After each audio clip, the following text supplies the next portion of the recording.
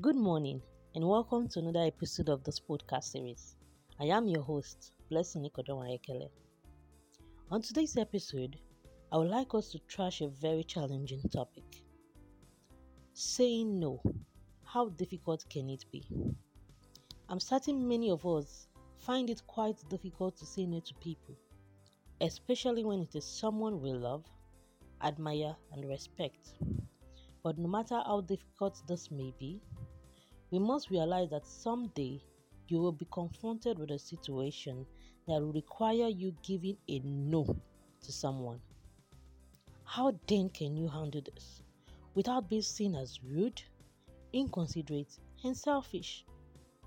Before we dive into that, I would like to point out that there are basically three reasons why many people say no to a request. Number one, when it contradicts or when it goes against their faith, belief, or principles. Number two, when it is not convenient for them, especially when they feel stressed and overwhelmed.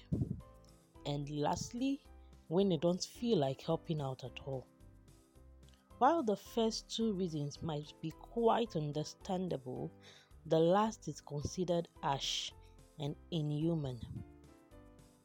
I would like to point out that if you're a selfless kind of person who always look out for others, even when you say no, most persons will understand and wouldn't condemn you for a single no, considering the many years you've sent to them in the time past. Clearly stating your principles, beliefs, and convictions from the start of any relationship relieve you from having to say no, since the other person knows you wouldn't compromise your faith. But do you know you can actually say no without using the word no? Yes, you can. Instead of saying no, you could use so many other statements. For example, thank you for asking, but it is not going to work out for me, please. You could also say, I would have loved to help, but not available for that right now.